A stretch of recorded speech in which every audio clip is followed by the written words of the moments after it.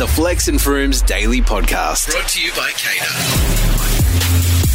Hello, Yeeties and Yeetettes. Flex and Frooms. Yeetie. I love that. Yeetettes. Yeet Bix.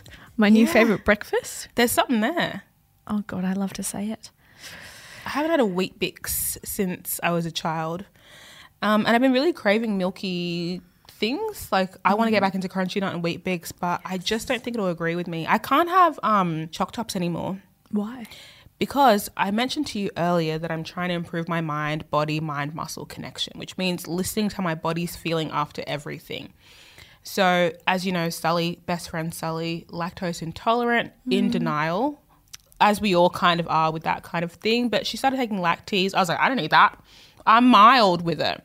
Went to the cinema, had a Choc Top, guts busted, torn up. I could not believe it. I didn't even enjoy it that So much. wait, did you go to the toilet? Yeah, it was like dead full, and I was squirming in the seat. Oh, and from there, I was like, nah, it's not for me. I don't want to say this, but as you're speaking, my gut is making the most crazy noises. Curdling. I got to go. So let's get this show on the road. Let's go. We haven't even done our podcast intro, and Fruits is trying to go to the bathroom. Anyway, coming up, we're talking to our alleged resident psychic astrologer, Ante. It's just started with, is it the commercial team? The Cater family. Frooms is our resident cult leader. He keeps trying to tell people we're a family, which is very sickening to do. But Ante apparently has this uncanny ability to guess someone's star sign off the dome. So he's going to guess ours. Froomy does have some suspicions about whether he just Googled this information, which is completely likely impossible. And even if he did, I love shared delusion. Because what is a shared delusion but just a truth? Yes, I agree with all of the above. Let's get to it. Not me just playing on my phone. I really got to go. Flex and Frooms. So I have a love line for you. It's basically where someone sends in their relationship dilemma. We answer it by not answering it. So here's one. The title is it a deal breaker that I've had sex with all of my present close female friends? Initial thoughts? Nah, live your life, king. Go off my virile prince. Here's what he said. I currently have 4 close female friends whom I have slept with at least one point in the past. What's the past? We're going to go through them. Great. The first one was a classmate whom I've known for more than a decade. Ah, She didn't marry until recently, so when she was single, we used to go on staycations when we were feeling a little bit stressed and have sex. Our families are actually pretty close. Second she didn't one, marry. What is happening? Phrasing on this one. Second one is a friend who everyone thinks is a lesbian, but when she's single, she wants sex with a guy. We did it maybe just twice. Third is a Why do you neighbor. phrase it like that? This is so stressful. So unnecessary. Everyone thinks she's a lesbian, but, you know, we did it twice. And? Third is a neighbour whom I have known for maybe 4 years. Ever since the first one got married, this friend has been my go-to travel buddy. We go on trips maybe twice a year. And the fourth is a co-worker. We tried to date briefly, but it didn't work, so we just stayed as friends. Anyway, even if they're in a relationship or if I'm in one, we still talk often, maybe once a week. We would meet up maybe every other month for lunch or coffee somewhere. So they're besties, right? Him and these 4 girlfriends, so These they're are friends. close. Yeah, cool. Nothing sexual whenever any of us are in a relationship. I brought this up with my girlfriend because I always get conflicting opinions. Some say I should bring this up with my future dates because it would be unfair for her to be all chummy with them, not knowing that I slept with them. On the other hand, some say it shouldn't be spoken about because it's in the past. Oh. Don't ask, don't. And because the rest, like most of them are in long-term relationships anyway, so it doesn't matter. I don't know if this also matters, but they're all decent looking, educated, and pretty well off. Eligible hotties that I would like to continue to root occasionally. But he wants to know if he should be disclosing this information to people that he starts to see in future. What do you think, Frumini? Don't act stumped. I reckon if the chance of the new girlfriend finding out from someone else is quite high, then I would mention it. Like, for example, if he doesn't tell her, but she's likely going to find out, like, at a party a few months into them dating and it's going to shock her, I'd rather, if I was in her position, I'd rather him tell me straight up. Rather him say, you know what? All of my 4 best friends were rooted. I don't think it's necessary to know until it's necessary to know. Otherwise, it sounds like a subtle flex. Just so you know, they're hot, and I could if I wouldn't have. I think that's a bit odd. But I also feel like telling your dates, what is it? I think that's unnecessary. Like, Well, if I I have to think- do the degrees of separation between people I've rooted before, that's weird. Well, but what if they're all hanging out? Still don't think it's necessary until it's necessary. See, I thought that, but I've been in the situation where hanging out with a partner's friends and they're acting a bit sus. Well, that's when it's necessary to know. Didn't know. Exactly. But I feel like if you had to preface every interpersonal relationship with the context of we slept together, what if it's not relevant? Then you're just adding... And also, we have to remember, this is a guy speaking from his perspective of the relationships he's had with these women. Who knows if these women would ever go there again? Like, maybe it was a pity route, you know? Maybe, I don't know. Like, I went there and I'm not into it. It would never happen again. I just feel like he's complicating his relationship with these other friends because maybe it's not just friendly. You know what I'm saying? Maybe he knows that he would rather be with any of those 4 and they're unavailable, so he's had to look elsewhere. I reckon that's how it sounds. He seems a little bit too invested. Yeah, now there's Especially a dark the cloud over his lesbian head one. where he's like, "Ugh, I've got to hang out with these rodents because the people I want aren't available." Oh, we've all been there. Let's send him on his way with a song. This is one of my personal favourites by the Spice Girls. It's called Wanna Be. I'll tell you what I want, what I really, really want. So tell me what you want, what you really, really want. I wanna, really, really, really wanna zig. If you wanna be my lover, you gotta get with my friends. Make it last forever.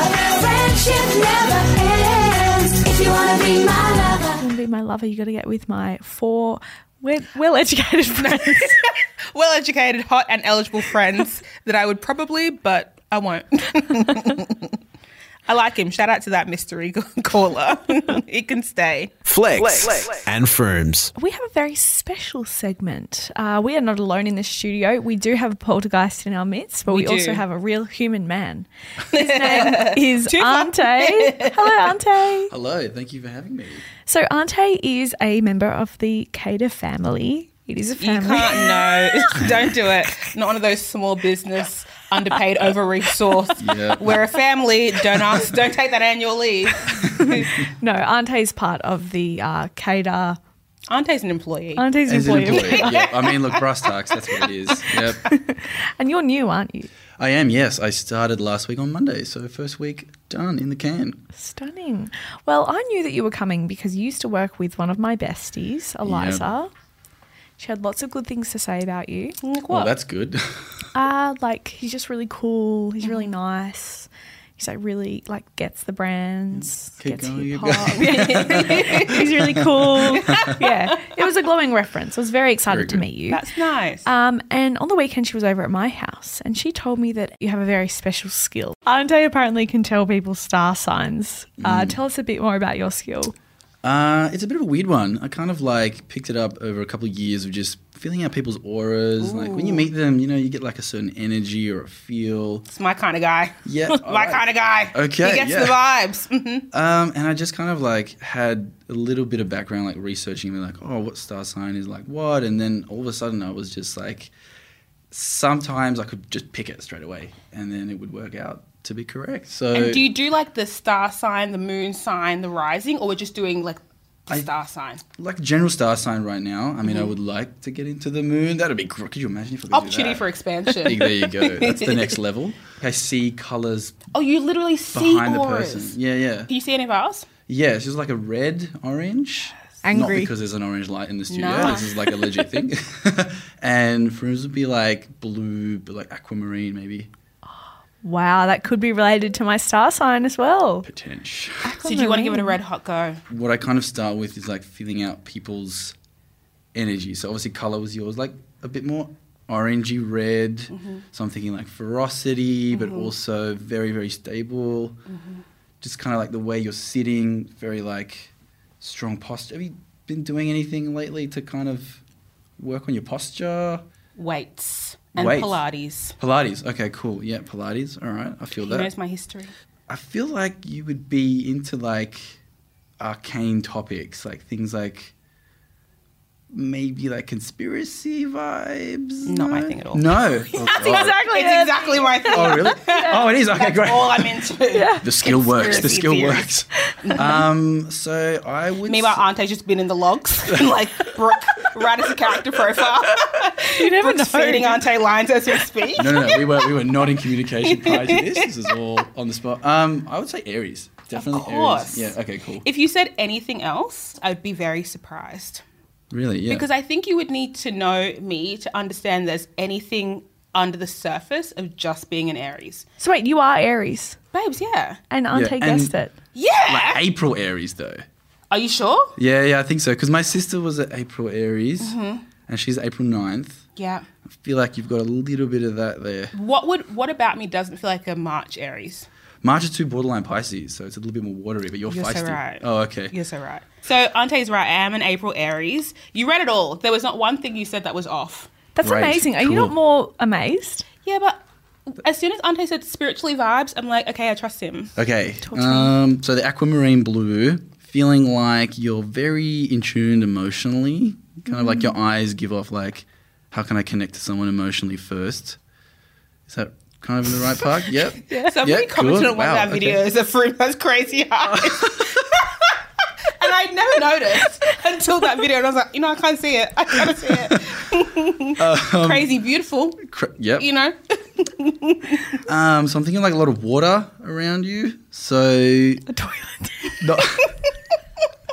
Who's a tough one? I'm going to go out Pisces. I'm Yeah. Yes. Am I right? so you are. But Oh, He's okay. right. I would have thought Froomes was an Aquarius. Yeah, I thought that, but I think it's because you remind me a little bit of me.